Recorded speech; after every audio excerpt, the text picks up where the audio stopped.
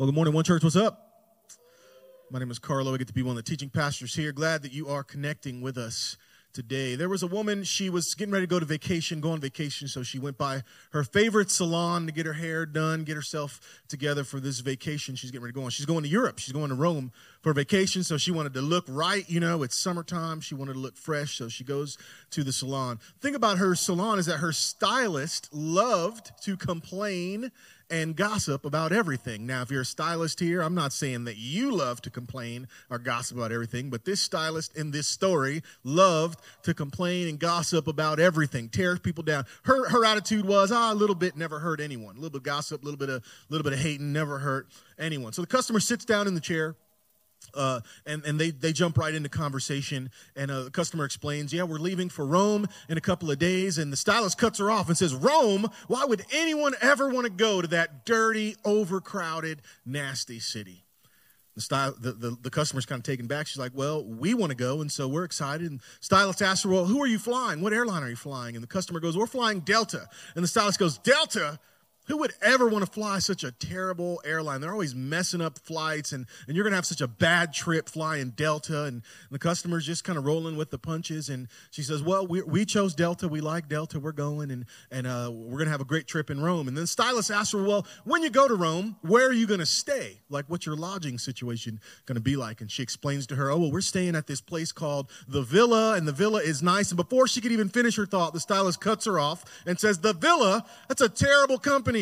Don't you know they're having financial problems, and it's going to be you're going to have a really bad time? Who would ever stay there? Stay at the Ritz-Carlton. Why would you stay at the Villa? It's overrated. It's expensive. I wouldn't stay there if I were you. And the customer says, well, that's where we're choosing to stay. And so the stylist asks her, well, when you get there, what are you going to do? What are you planning to see in Rome? There's lots to see. And the customer says, well, we really want to go to the Vatican and hope to see the Pope. And of course, you can tell where this story is going. The stylist says, the Pope? Yeah, right. You're never going to get close enough to see the Pope. It's crowded. It's busy. He won't have any time for you. So finishes up her hairdo, she pays her, she leaves, goes on vacation, comes back from vacation, and about 2 months after vacation, she goes back to the salon, get her hair touched up once again, and she knows what to expect, that this stylist is going to be ready, guns blazing with her gossip and her hate and her complaints. And so the customer decides to have a little fun with the stylist. She gets back into the chair. How you doing? How are things going? Oh, tell me about that trip to Rome. How was it? And Rome was actually a really, really nice experience. The people were beautiful. The food was outstanding. We had a great time. And the stylist said, yeah, but I bet your flight was terrible, wasn't it? And she says, no, actually, the flight was pretty amazing. Delta upgraded us last minute to first class, so we got those awesome first class little pod things. We got our own little private suites for the whole flight there. And then when we landed, Delta picked us up plane side and put us in a Porsche and drove us to our bags. It was amazing, out of nowhere. Great trip on Delta.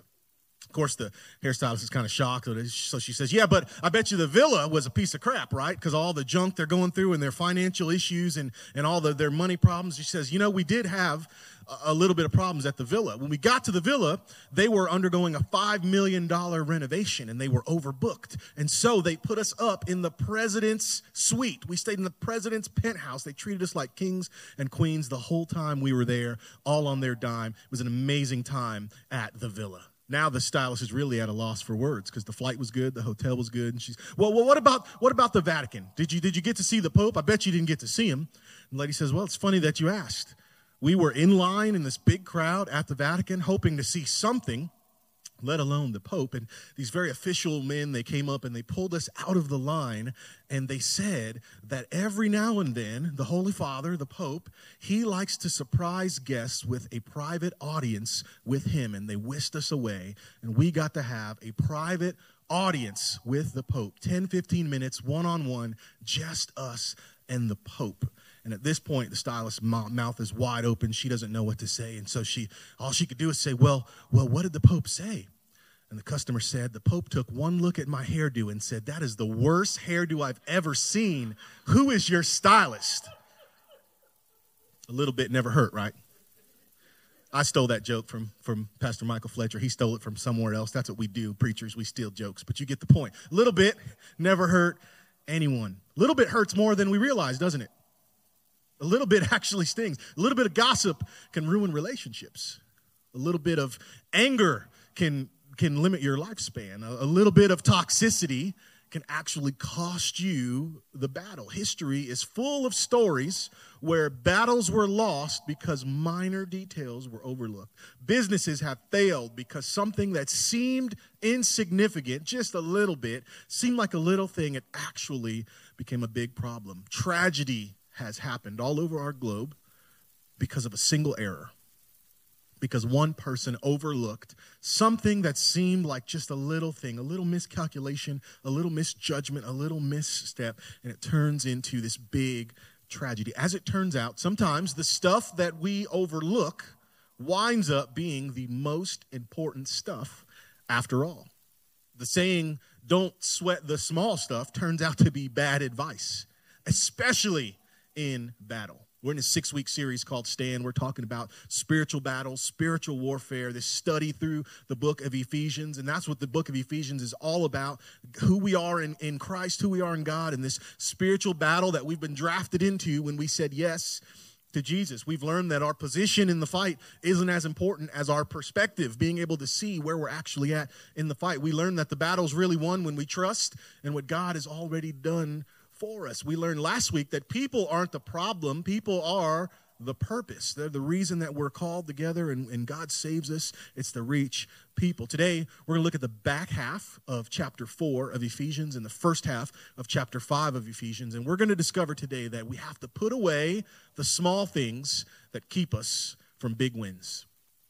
Put away the small things that keep you from big wins. That's going to make sense as we dig through this passage. But remember the two ideas we started with this morning. The stuff that seems small and insignificant, the stuff that's on the inside of us is actually the stuff that undercuts and robs us of greatness. It undercuts and robs us of what God would want for us, of the life that God would want us to live. Even if you're here and you're new to this Jesus stuff, you don't really trust the Bible, you don't know about these Christians, I think you would agree that there is a way to live that is full of peace and joy and devoid of toxicity and bad stuff. And that's really our point, is when we do things Jesus' way, when we do things God's way, life is better. I'm not saying life is easier. It is a battle and warfare after all, but it is better. And Paul's point in this section of Ephesians is that we really have to, especially if you're here and you're a follower of Christ,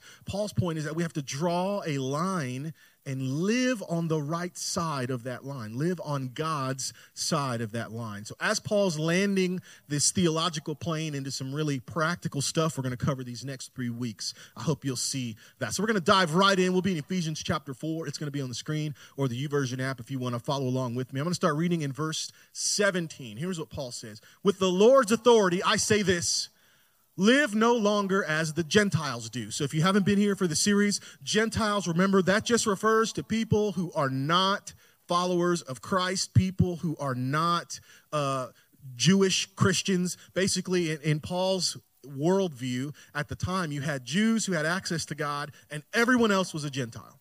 Then Jesus comes, makes access available to everyone to come. And so now when Paul's using this term Gentile, he's using it to basically mean people who do not know God, don't follow God, don't have God. So he says, live no longer as those without God do, for they are hopelessly confused. Their minds are full of darkness. They wander far from the life God gives because they have closed their minds and hardened their hearts against him. Have you ever heard a Christ follower, a Christian, called a closed-minded person?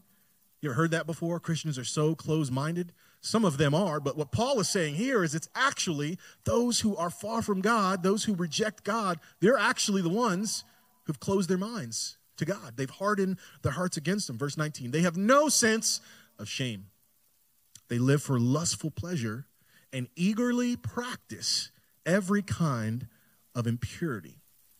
So if you're here and you said yes to Jesus at some point in your life, you know from your own experience that you were saved from a lifestyle that only led you to failure, to frustration, to heartbreak. Many of us, we could stand up and share our story of, before I said yes to Jesus, this is what my life was about. Then I said yes to him, and now my life is about something greater, about something bigger. Let's keep reading verse 20. Paul says to the Christians he's writing to. But that isn't what you learned about Christ.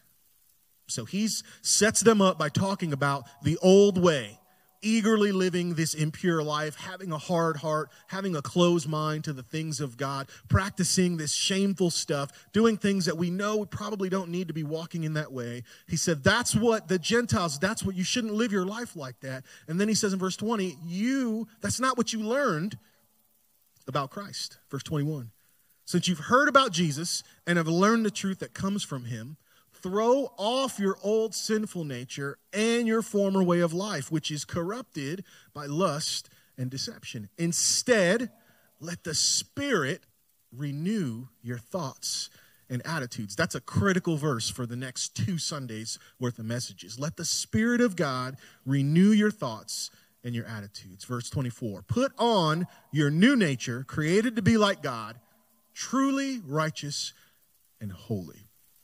That second song we sang today about the cross being enough, that's a song that we sing. You might not believe it yet. Sometimes you got to say it to get it into you before you believe. You need to sing it before you believe it. But that was a song that really encapsulated what Paul is talking about here. We have to take off the old self, put on the new self, take off the lies we used to believe, and put on the new truth of who we are in Christ. Life in Christ simply means to put off the old, to put on the new. In fact, Paul tells the church at Corinth this: anyone who's in Christ is a new creation.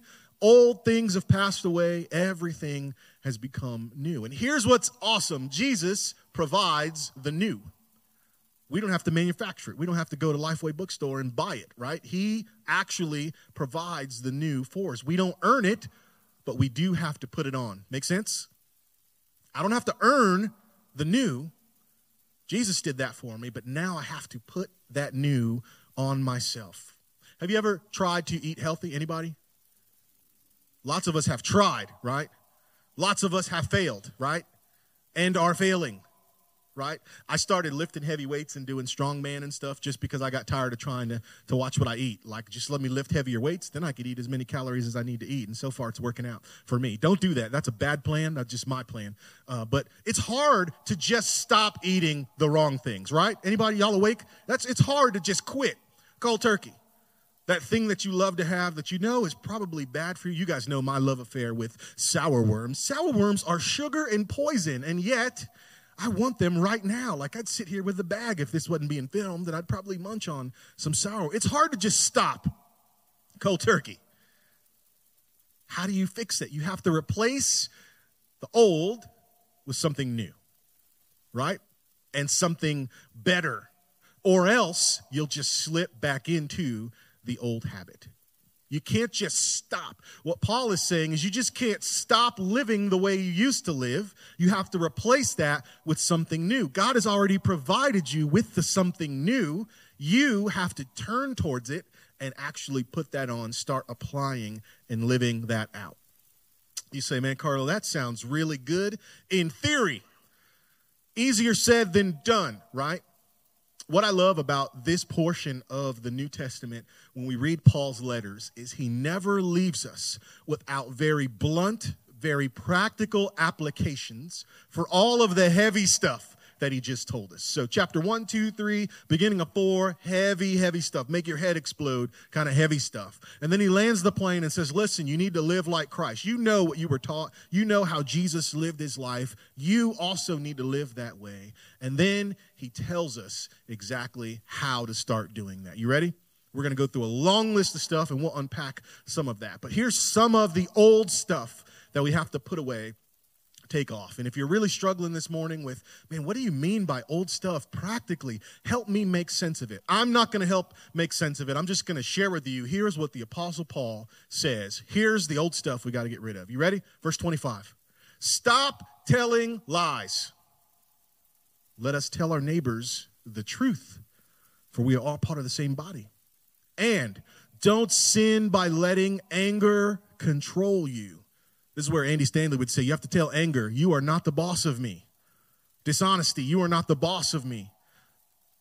Don't let anger control you. Don't let the sun go down while you are still angry, for Anger gives a foothold to the devil. Remember, this is a spiritual warfare book. This is a spiritual battle book. Foothold, that's warfare terminology. Anger gives the enemy access into your life. Verse 28. If you're a thief, quit what? Stealing. Instead, use your hands for what? Good, hard work. And then give generously to others in need. Verse 29, don't use foul or abusive language. Let everything you say be good and what?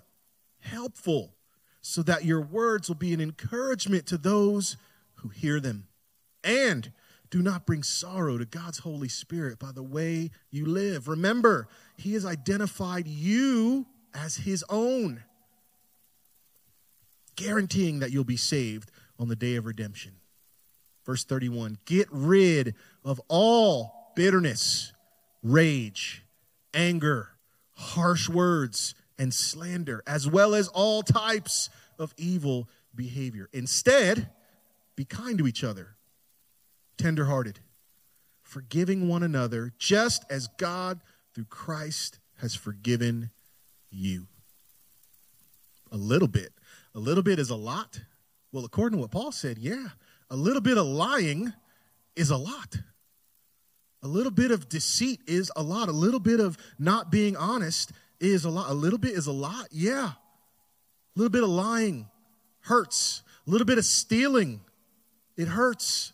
A little bit of hurtful talk, it's not what God wants for us. It's not the best thing for us. A little bit of bitterness, a little bit of wrath, is that okay?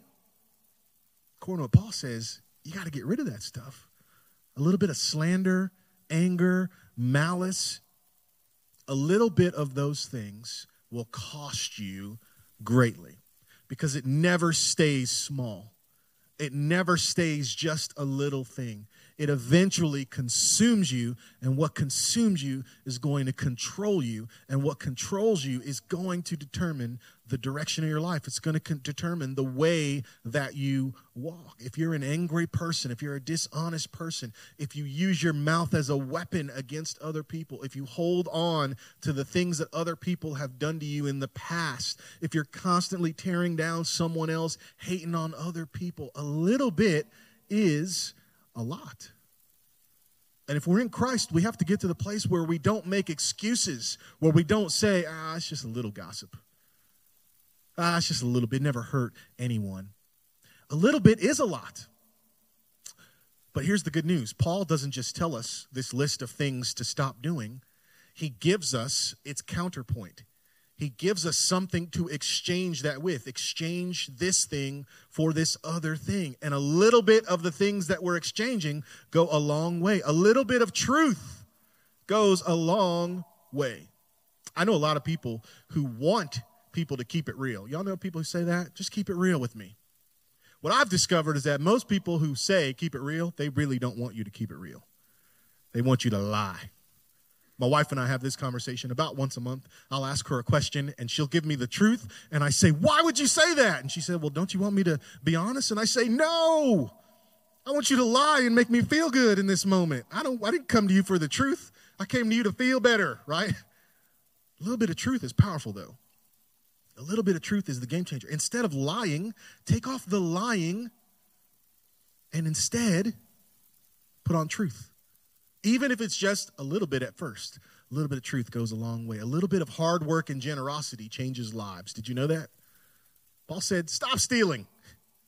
Stop stealing. Unless you sit here all holier than thou thinking that you don't steal, I'm remembering you when you're surfing Facebook on your boss's time, right? Oh, y'all got quiet on me now. Y'all want to fight now. Bust a move, right? Let's go. I'm not scared. That man is paying you, that woman is paying you to do a job, and you're sitting there checking your Etsy store, right? You're sitting there checking your Facebook. You're doing selfies on Instagram while someone is paying you to do a job. I'm not talking about on your break. I'm talking about on your job. You know what that's called, right? Stealing. Stealing. I know we got some intense digital pirates in the house. I don't want to step on your toes, but I'm just saying, you know, that copyright thing you fast forward through, it's there for a reason. Don't look at me like you're not a thief. Just because you don't put a gun to someone's head and say, give me your money, you steal all the time. But you think, it's just a video game. It's just an MP3. It's just a whatever. We rationalize it, right? Hard work and generosity go a long time. Paul said, hey, you who are stealing, stop it. Instead, work hard so you can be generous. Bitterness, wrath, exchange it for encouragement. A little bit of encouragement goes a long way, especially when someone is hurting, when someone is broken down, when someone's not feeling bad. So instead of bitterness and wrath, how about some encouragement? A little bit of encouragement is powerful. And then finally, kindness and forgiveness changes everything.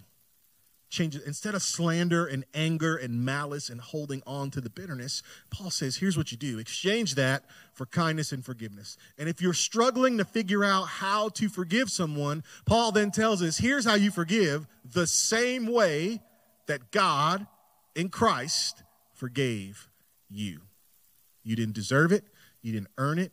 You didn't work for it. But because of his mercy and love, his grace, we read about that in chapter 2, God forgave you. What are you holding on to this morning?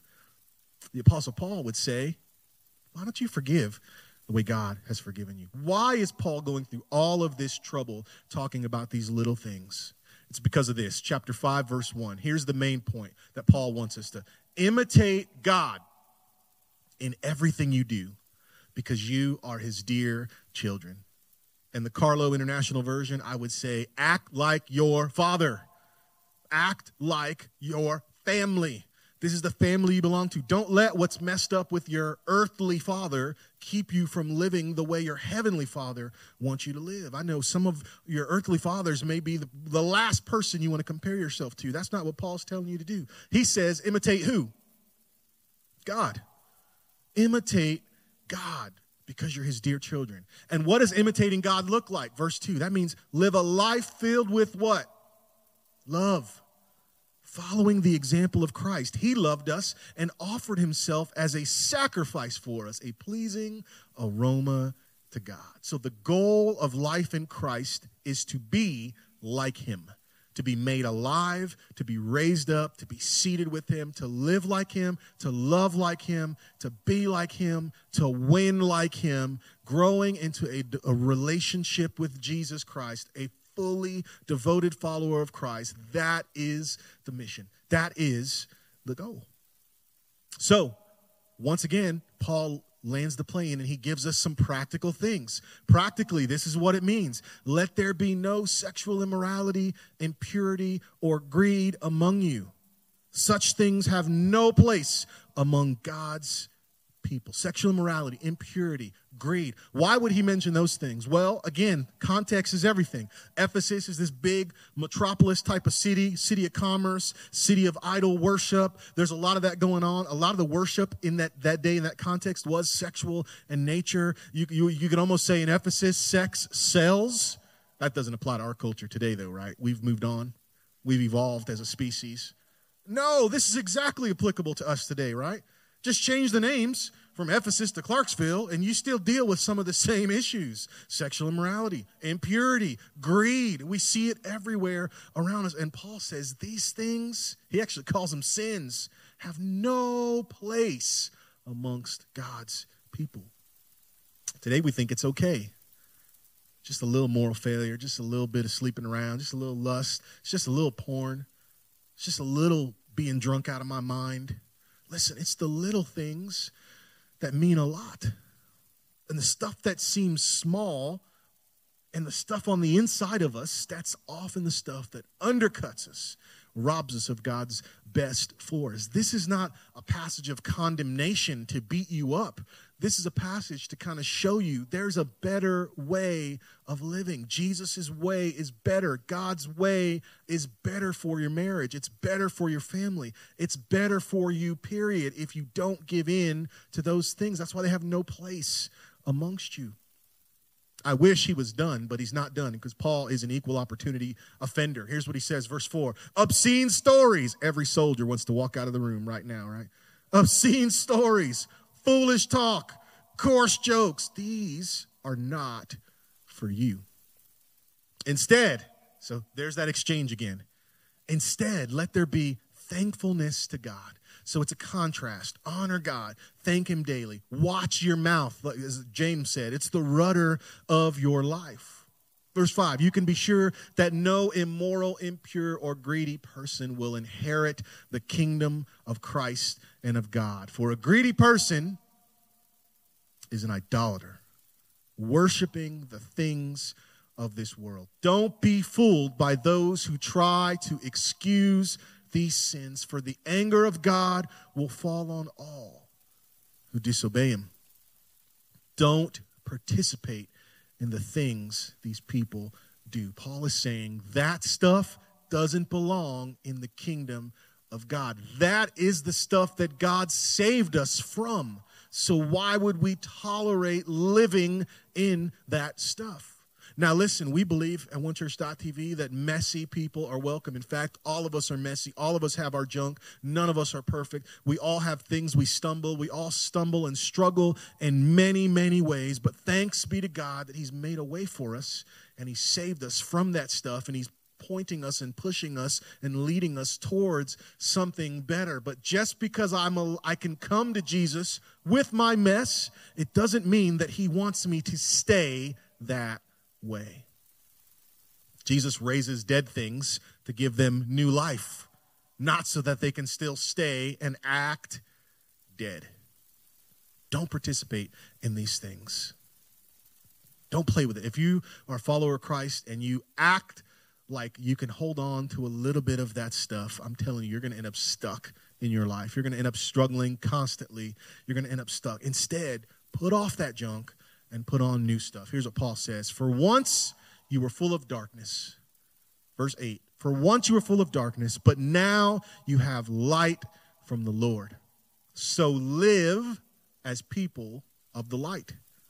For this light within you produces only what is good and right and true. Carefully determine what pleases the Lord. If God is for it and God approves it, do it. If not, toss it, because God has something better for you. If God is for it, if God is in it, and God approves of what it is you want to do, then do it. If God clearly disapproves, toss it, because God has something better for you. How do you know if something pleases the Lord? This is the question. How do I know what pleases God? How do I know what I should do? It's a simple question that you should ask yourself. What does love require of me? Ask yourself, what does love require of me? If I let the love of Christ lead my decision-making, it makes everything so clear. Here's why I'm not going to steal. It's because that's an unloving thing to do to someone who God's created. That's not loving. Sexual immorality dishonors someone that I'm not married to. That dishonors someone created in the image of God. Out of love, I can't do that. Out of love, I'm not going to tear you down with my mouth because you're loved by God. God's called you his. God's called you his child. And I don't know about you. If you talk about my child, I might smack you in the mouth. How much more does God love and care for his children? That's why I'm not going to gossip. That's why I'm not going to tear down someone, because love requires of me something more. Let's finish up. Verse 11. Take no part in the worthless deeds of evil and darkness. Instead, expose them. It's shameful to even talk about the things that ungodly people do in secret, but their evil intentions will be exposed when the light shines on them. For the light makes everything visible. This is why it is said, awake, O sleeper, rise from the dead, and Christ will give you light. Paul's quoting there another passage, verse 15. So be careful how you live. Don't live like what? Fools, but like those who are wise.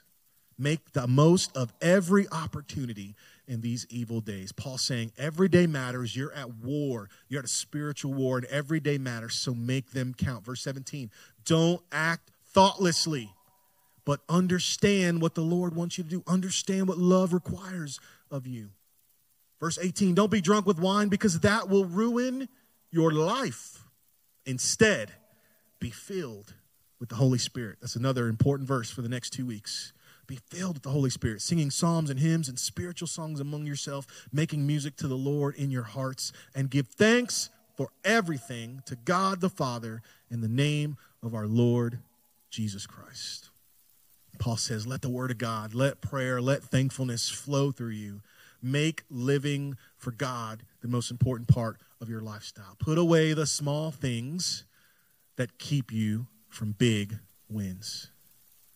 The stuff that's small, the stuff that's on the inside of us, that's where so many of our problems lie. So many of our hiccups, our hang-ups in life are because we've overlooked some of these things, thinking it's just a little bit of this.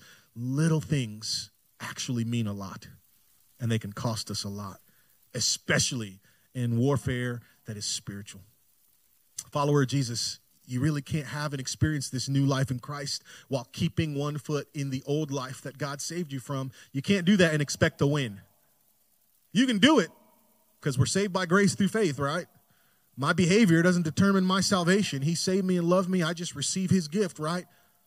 But if I receive his new life, I'm going to become like him. I can't keep one foot in the other and expect to grow in my relationship with Jesus. It's not going to happen. The seemingly small stuff that we overlook, that's what messes us up every time.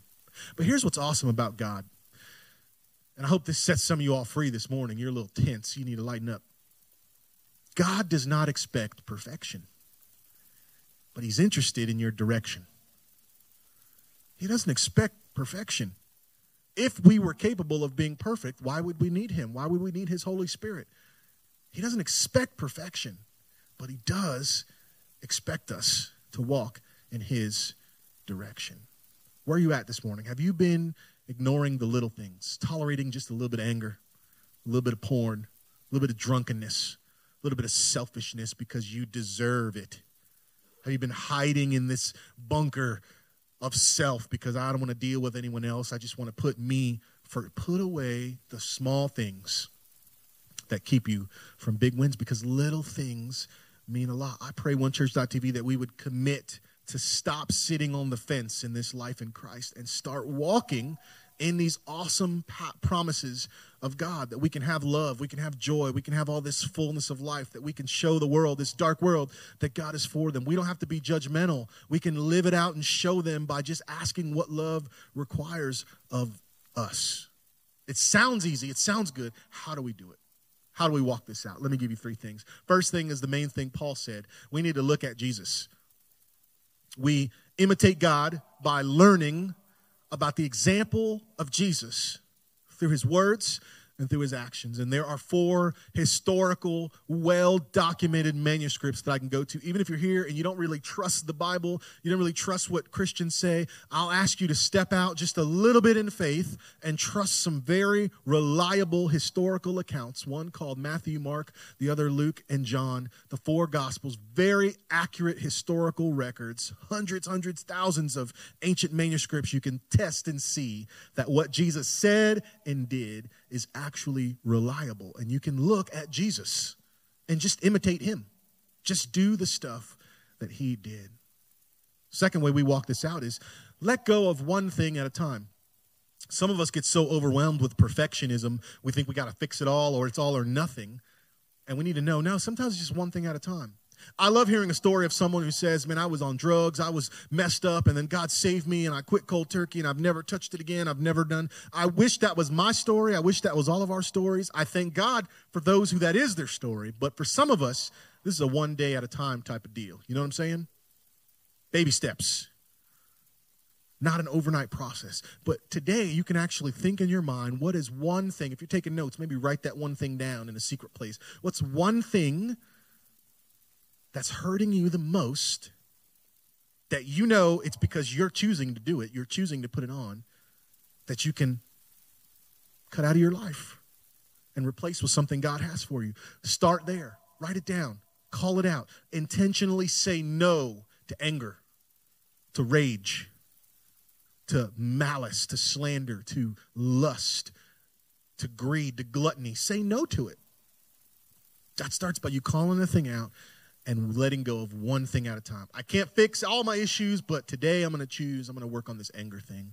I'm going to choose to say no. And then finally, once you let go of the one thing, pick up something new. Pick up something new. There's such a thing called the habit loop. And the habit loop, basically to summarize it, it describes on a physiological level why we do the things that we do. Our body responds to certain triggers and it chases certain rewards. And there's certain things we do that release certain hormones that cause us to go back and chase that hormone, chase that feeling. And if we're not careful, it becomes this automatic loop and we do it all of the time without even thinking. The human body, fearfully and wonderfully made, wants to streamline everything we do. That's why you put your right sock on before your left sock. You didn't think about it, but your body figured out, hey, this is a more efficient way. So you see the sock, the trigger happens, and that habit loop starts happening. And you do it in that order without even thinking about it. Any of you do something without even thinking about it? Some of y'all walked into this room and sat in the same seat you've been sitting in for 6 months. You didn't even think about it. You smell the theater, you see the lights, and instantly your body starts moving you. Not even thinking, boom. And you go right to your spot automatically. Well, that works for some good things, and it also works for some bad things. So we have to break that loop by when the trigger happens, we replace what we used to do with something new that'll give us that same feeling, that same reward. This is the power of coming on a Sunday and worshiping. This is the power of praying every day, even if it's a 1 minute, Lord, help me not to smack anyone today, amen, kind of prayer. That's a good habit to develop. Reading the Bible, getting in the YouVersion app like we talk about, going through a plan, studying, that's a helpful thing. But you know, something really new that'll change your life, it's being in community. Getting into a group, getting into small group life. It'll change the way you see the church and see doing life for Jesus. It's so important. We've been talking to you about these short-term groups. They start tomorrow, our first short-term group. We have Life-Giving Marriage. It's going to be Monday nights. It's going to be a great teaching by Pastor Michael and Laura Fletcher from Manna Church. Luther and Rhonda Ramsey are going to facilitate that group. It's an amazing, amazing group. If you're here, you're married, you're a couple, you're about to get married, you need to check out this group. If you're not in a group, if your group isn't meeting, take a couple weeks. It's only 4 weeks long and participate in something new. You're going to talk about communication, love and respect, money and sex, how to not get divorced, all in this awesome, awesome teaching. Sign up for that group. I'm teaching a group on Tuesday nights called Theology 101. We're going to wrestle with questions like, who is God? Who is Jesus? What is salvation? Who is the Holy Spirit? What does it all mean? Theology is the study of God. So we're just going to systematically, very simple, very easily, very accessibly, we're going to unpack that stuff. You might be here and you might not even believe in Jesus, but you've had some of those questions. You can connect in one of these groups. We have our methods class. Pastor Chris is going to teach this on Thursday nights. This is a how to study the Bible. He's going to talk to you about how to go through and actually make sense of context and keywords and genre. It's a great, great introduction class, how to study the Bible for all of its worth. Maybe you've read the Bible before and just felt stuck, like I don't understand it. If that's you, you might want to take advantage of that small group. And then one of my favorite groups I'm so excited about is called Fully Engaged. It's going to be on Sunday nights starting next Sunday, July 14th. And this is all about how do I grow spiritually? What's my place here at onechurch.tv? What are my spiritual gifts? What has God given me to help me be a servant for the church and for the world and for the community? That's a great group that's going to happen. And there's going to be a lot of different people facilitating that group. If you have not signed up for a small term group yet, I encourage you, take out your phone right now and text Groups 1C to 97,000. Groups 1C to 97,000 and get plugged in to one of these groups. Some of us, we were okay with taking something off, but we keep falling back into those habits because we haven't picked up something new. Maybe that's something new that you need to pick up is I need to get into group life. I need to stop just showing up on Sunday, and I need to get connected. Whatever you do, put away the small things that keep you from big wins. Pray with me. God, thank you so much for the power of your word. Thank you for calling us to so much more. Help us to trust you with all of our hearts, God. And you know what everyone in this room is facing. For the one who's not said yes to you, I pray this would be the moment where they say, God, I'm tired of doing it my own way. I want to follow hard after you. Forgive me for trying to do it my own way. Forgive me for my sin. And God, I thank you for your grace. And I thank you, God, that you are more than able to save. You're more than able to help us all. All of us have stuff that we need to bring to you. And so that's what we're doing right now. God, you see it. You know what it is. Help us to put on your goodness in the strong name of Jesus. Amen.